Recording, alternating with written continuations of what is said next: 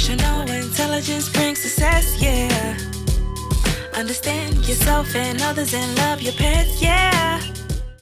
Good citizens of the earth. What's up, my good people? I miss y'all every time I cut the camera off. And then my wife starts being mean to me, and my kids start crawling on me, and my 17-year-old daughter starts asking for stuff. And I miss y'all. So welcome back to the Emotional Pet Guy. I'm Adrian Archie. I'm an emotional intelligence coach, a founder, entrepreneur, a husband, a father, a friend, a son. I'm valuable to you. Use me as that. And please be valuable to me. That's what emotional intelligence is all about, getting to a common goal. So today, we'll talk about something called emotional nutrition. Now, I was in a presentation last week, actually, and one of the presenters talked about digital nutrition and the things that are coming out from AI perspective and just apps and different research that are turning products out that actually helps you be more healthy. Literally digital nutrition. They're figuring out ways for technology to interact with your body to get to higher well-being. And when I heard digital nutrition, immediately, as someone that helps other people get to fulfillment as an emotional intelligence coach, I said, wow, that's emotional nutrition. I can talk about that. So that's what we're talking about today. Now, you're like, what does that mean? He's trying to use buzzwords to get me to watch. That's up to you if you want to watch me. I'm valuable. I think you are too. So we should help. So the mission of this podcast, and I'm going to say this every time because when you tune in, I want you to get this from it, not just listening to me talk and the cool guests I have, is to make life practical. Fulfillment be normal every day, not something that you're always searching for and you never find. And we do it through emotional intelligence and our pets. So if you don't have a pet and you watch my podcast, you need to link up with me or somebody to help you get a pet. I recommend a rescue pet. But if you want a purebred, that's fine too, because they're just as healthy. But emotional nutrition is something we're going to jump into, and I'm going to introduce it to you from a word that you know better than what I'm using. However, let's start with this. It's this thing that came about through history, and we still find ourselves in them today. I think now more than ever. It's called a tribe. Now, tribe came from the Latin word tribus. Now, I was I took Latin in high school. I took, 2 classes? I don't know how many credits I was in. I can't even remember. Maybe it was 8 credits, 4. I don't know how many credits was Latin in high school. But I actually enjoyed the class because I'm a nerd and I like to know the origin of things and where things are coming from because it helps me set my foundation so I don't have to follow anybody else but myself. And I'm cool when I get criticized or I lose or I win because I'm me and that's all I can be. Tribe, it's something that's similar to that. It allows you to identify with others. The ancient Romans actually used it, as well as in biblical times. The Romans used it to differentiate groups of people.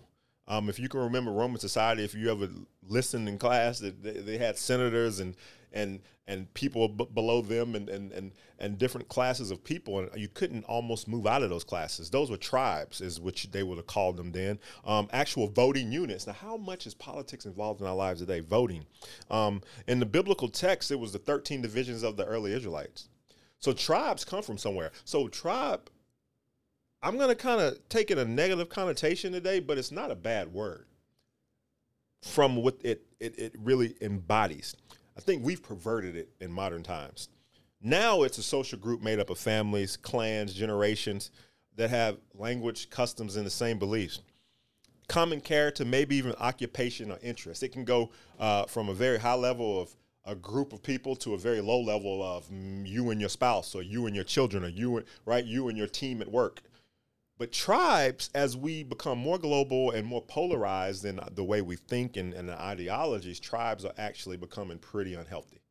And you can see us move into tribes more and more today. And in my opinion, tribes are the biggest block to emotional nutrition.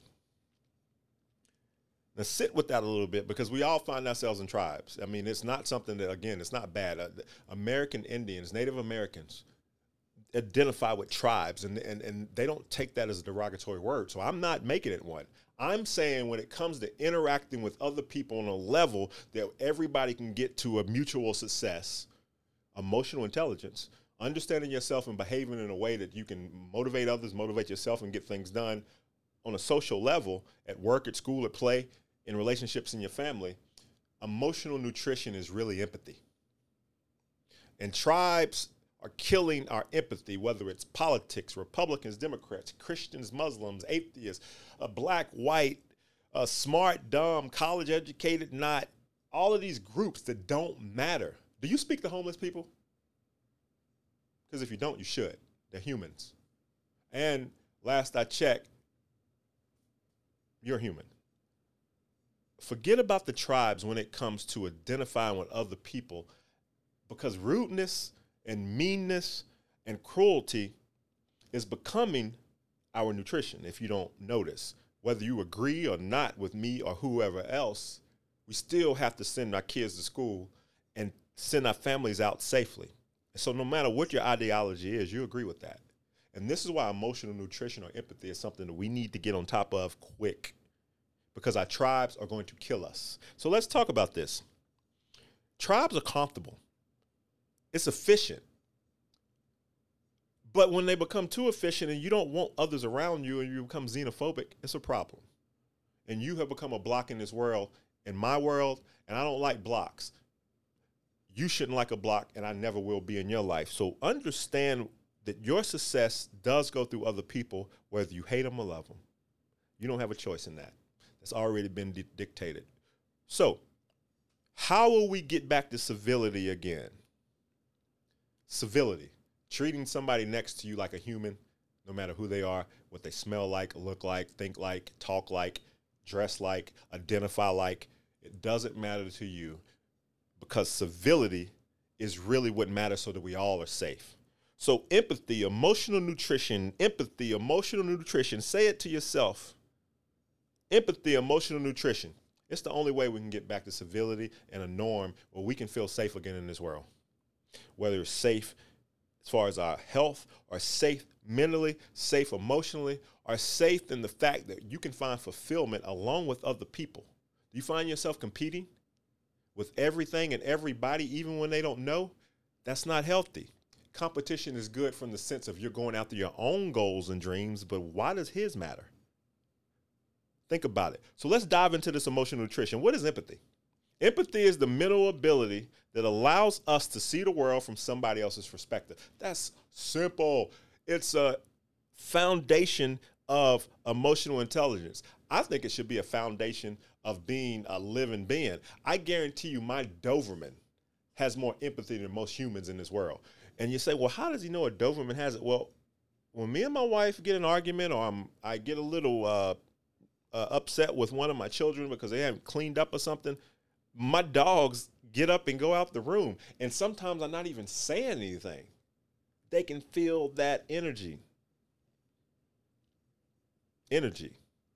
We have energy. We're emoting it right now. If you had some I forget what you call the things that measure electrical voltage, but if you put it near a human or a dog, you would get some vibration off of it. So energy, they feel it.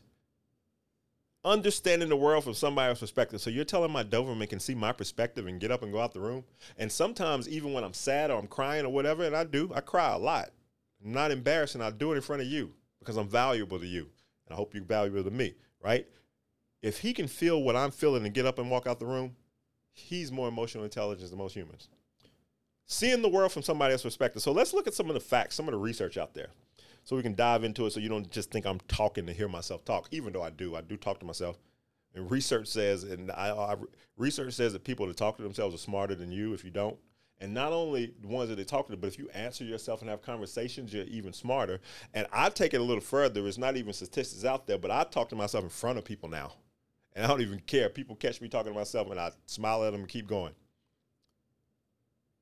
I don't know why that matters what I'm saying, but you should talk to yourself. It means you're smarter. Anyway, empathy is the number one rule for product innovation. So we have people out there that want to be entrepreneurs, people that work for companies. I used to work with product engineers with surgeons and figuring out products to take tumors and do brain surgery. And it's the number one thing that engineers and marketers especially must weave in from the beginning is empathy. What is the customer's pain point? Why are we making this product? I've heard it called voice of the customer.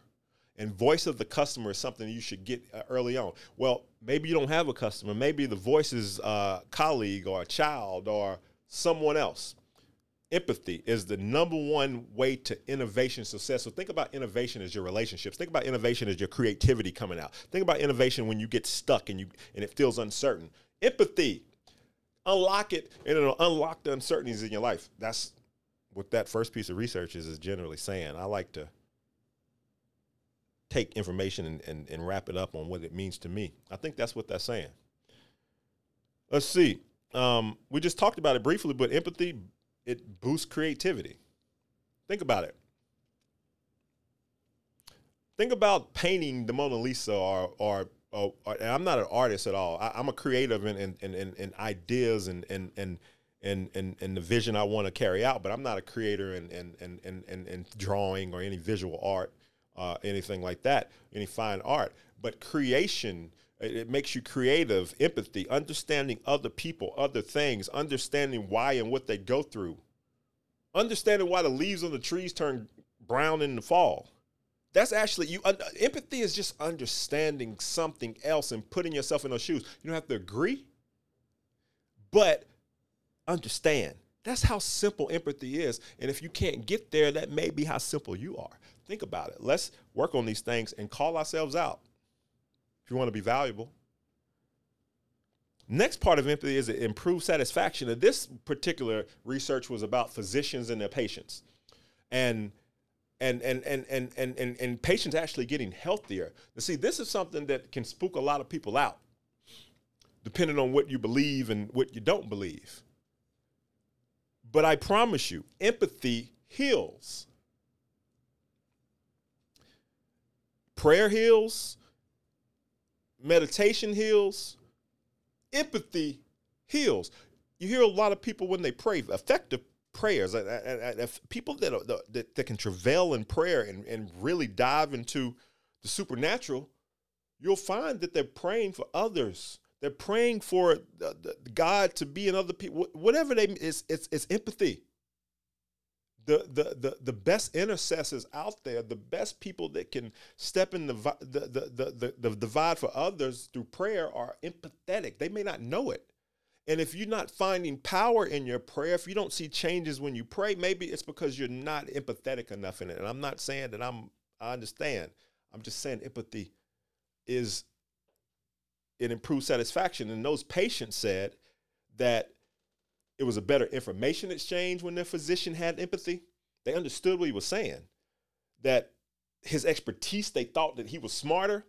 And I actually have this, been in a business that focuses on nutrition for pets.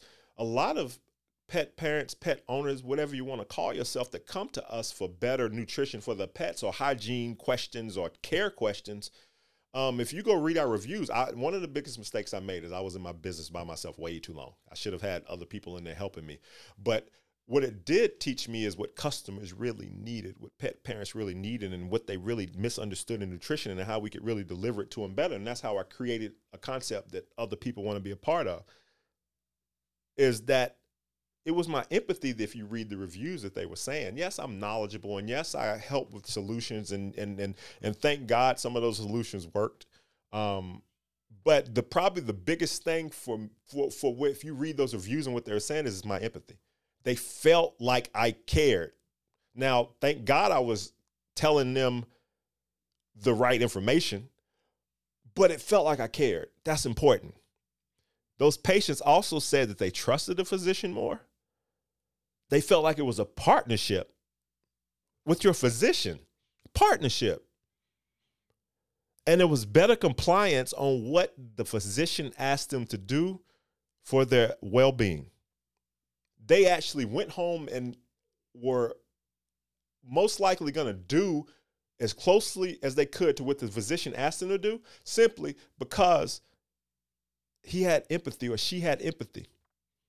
And that trust and that relationship they built through that simple connection of understanding what that patient going through, that the patient's probably scared, the patient doesn't understand, it's a cold environment, it's sterile, you're using technical terms. I've seen neurosurgeons talk to patients right before surgery, and I could tell the ones that were the best. Neurosurgeons are brilliant people. They go to school longer than anybody else. Just at the college, they go to school 16 years. Forget about elementary, middle school, and high school. We're talking about just becoming a neurosurgeon is 16 years. Wow. But the best ones I found, as well as with outcomes, had great empathy. It was, I remember a surgeon, I won't say any names, but it was a university in Florida, and listened to hip hop music and surgery, and it was amazing to me. In that he actually was empathetic with everybody in the room. And it's a lot of people in the surgery room, but he was empathetic with everybody in the room through him being himself in there doing brain surgery.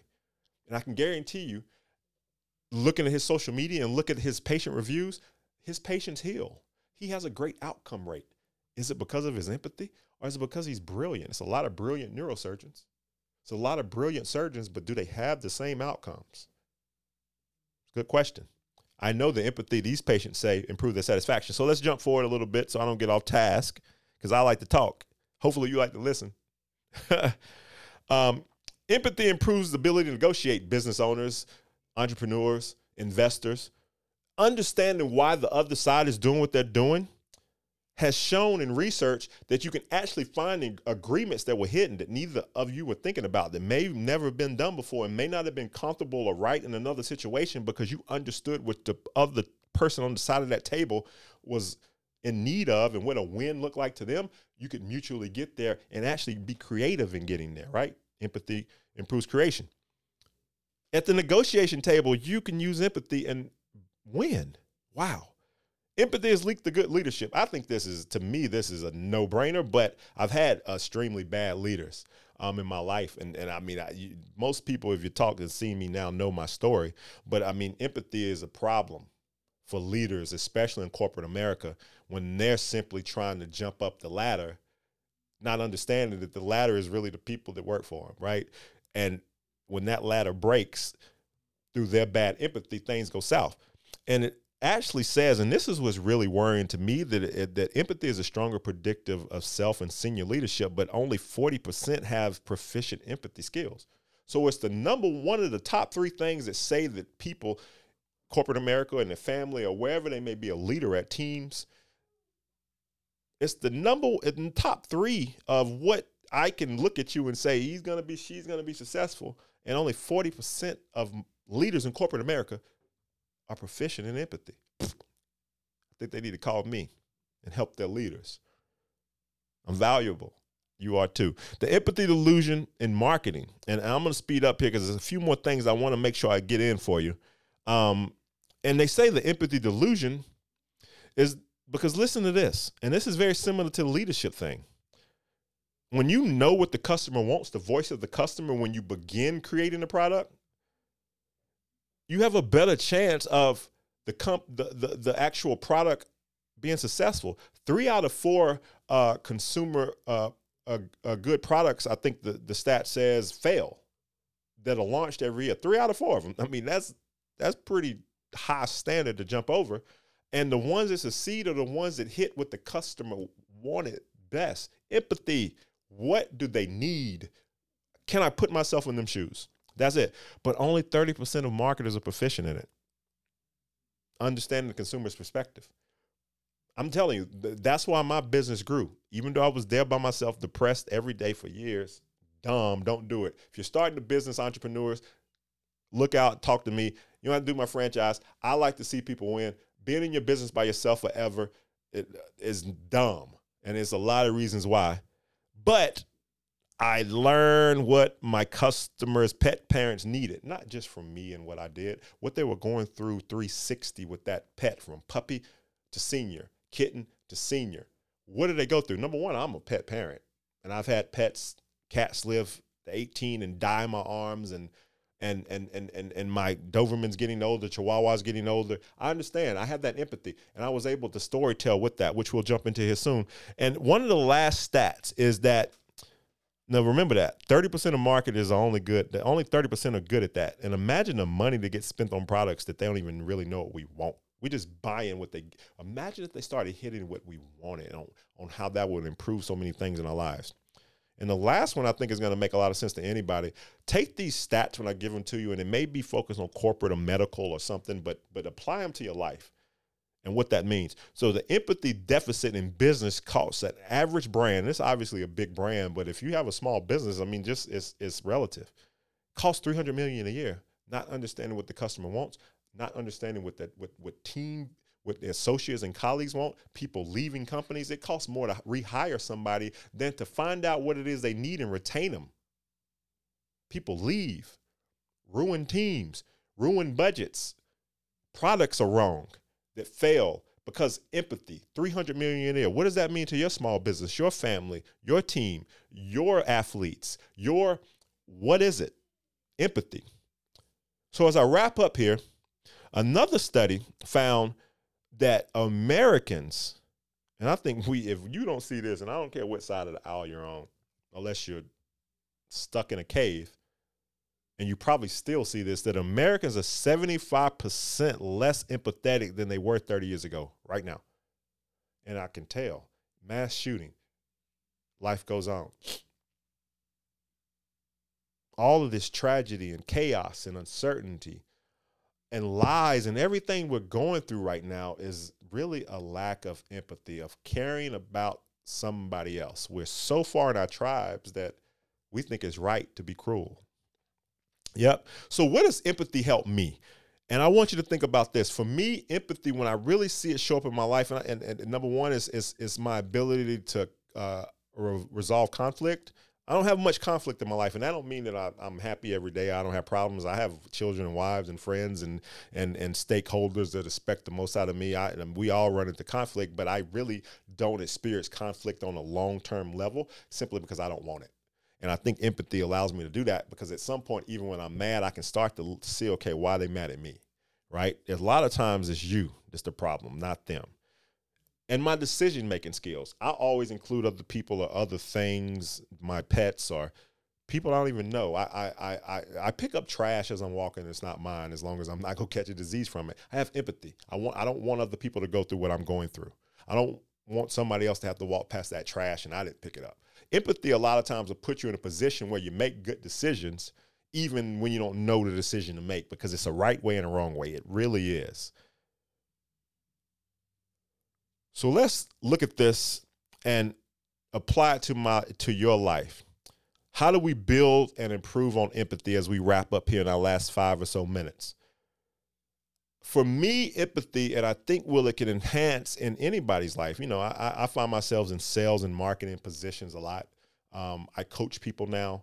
I'm selling franchises. I have to really know, number one, what pet owners want, but I also have to know what business owners want. And I'm going after business owners that are novices. That's what the small box is about, that you don't have to be an expert, and we can help you get there. Generational wealth and business knowledge. So storytelling is extremely important in everything I do. When I was a captain on a football team, leading the company and my family, even influencing others, talking to you. Storytelling. But the number one thing in storytelling, when you hear that story, children say, don't tell stories. That's what my mom, don't say lie when you're a child, telling stories. So then you start thinking story a lie. No, stories, number one, have to be real. And for me, it's been in a pet business. I have pets. So I can tell other pet parents how I've gone through the same problems, how my pets responded to this product. Storytelling. Be honest. If it's not a real story, don't tell it. Work with your team to come up with stories if you're in a retail store or you're selling to surgeons or you're selling cars or you're trying to get your kids on board with something. Life experiences, you're having them. Let's talk about stories and how we deliver them. Number one, they need to be true because if they're not true, you're not going to come across in a way that's empathetic. And that's what stories really tap into. Is I can tell, I know personalities enough and I know people enough and I work with them enough that stories allow me to take my experience and give it to you in a way that you can succeed too and hear the benefit of it, the empathy in it, and it's influential to you to a better place. True stories, though. Don't lie, because you can't back that up. You can't be real. All right, so real quick here, good questions. We already talked about truthful. Stories start with good questions, especially in front of customers. But if you're an accountant, you're asking about numbers. If you're a leader and you're trying to get your direct reports to tell you something, good questions allow you to be empathetic, because good questions tell you where your stakeholder, your customer, the person listening you're interacting with, where they are. Good questions. Customers walk in the store. The reason that we're able to offer such good solutions, even though I was in there too long by myself, is good questions. It's a decision tree. Because what you'll find is the pet owners come in and they're really in 5 or 6 buckets on what their pet is going through. It's not that big of a difference, except it's relative to how it presents to them and their symptoms. I know if the right question here and the right question there will unlock something that neither one of us even thought about, just like in a negotiation with good questions. Good questions. Empathy starts with asking questions and then listening. And you don't listen with just your ears, you listen with your eyes. You listen with your nose. You listen with paying attention to what's going on around you. Good questions. Third, the very reason you must go after life is experiences. Experiencing different things, traveling, different people, different careers, different, just going into something uncertain. I don't know what's going to happen, but I'm going to do it because I can be more empathetic to people that do it every day. Experience. Get the experience. That's why you got to do it. Experience. 4, plot the match and need the desired end outcome. And that was a little jumbled. Basically, empathy allows you to know the desired outcome of what that interaction is, and allows you to figure out a way to get there better rather than just railroading somebody in what you want. And I'm never working with you again, and you never going higher because you burned the bridge. Products are characters and must be relevant.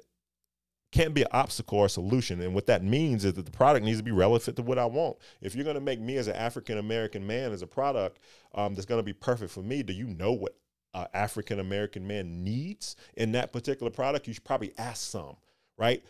That's what empathy is. You need to know more to hit their perspective. Couple last ones here. Eye contact is extremely important in empathy. Empathy is based on not just knowing, but it's also based on paying attention. And I talk about this a lot. Paying attention allows you to be vulnerable. Paying attention allows you to be transparent. Paying attention allows you to understand what the other person's feeling when you're talking to them. You see people getting antsy, you probably need to speed up. You see people looking puzzled, you probably need to ask them if they understand. You see people kind of distracted, maybe they're not even interested in what you're telling them, right?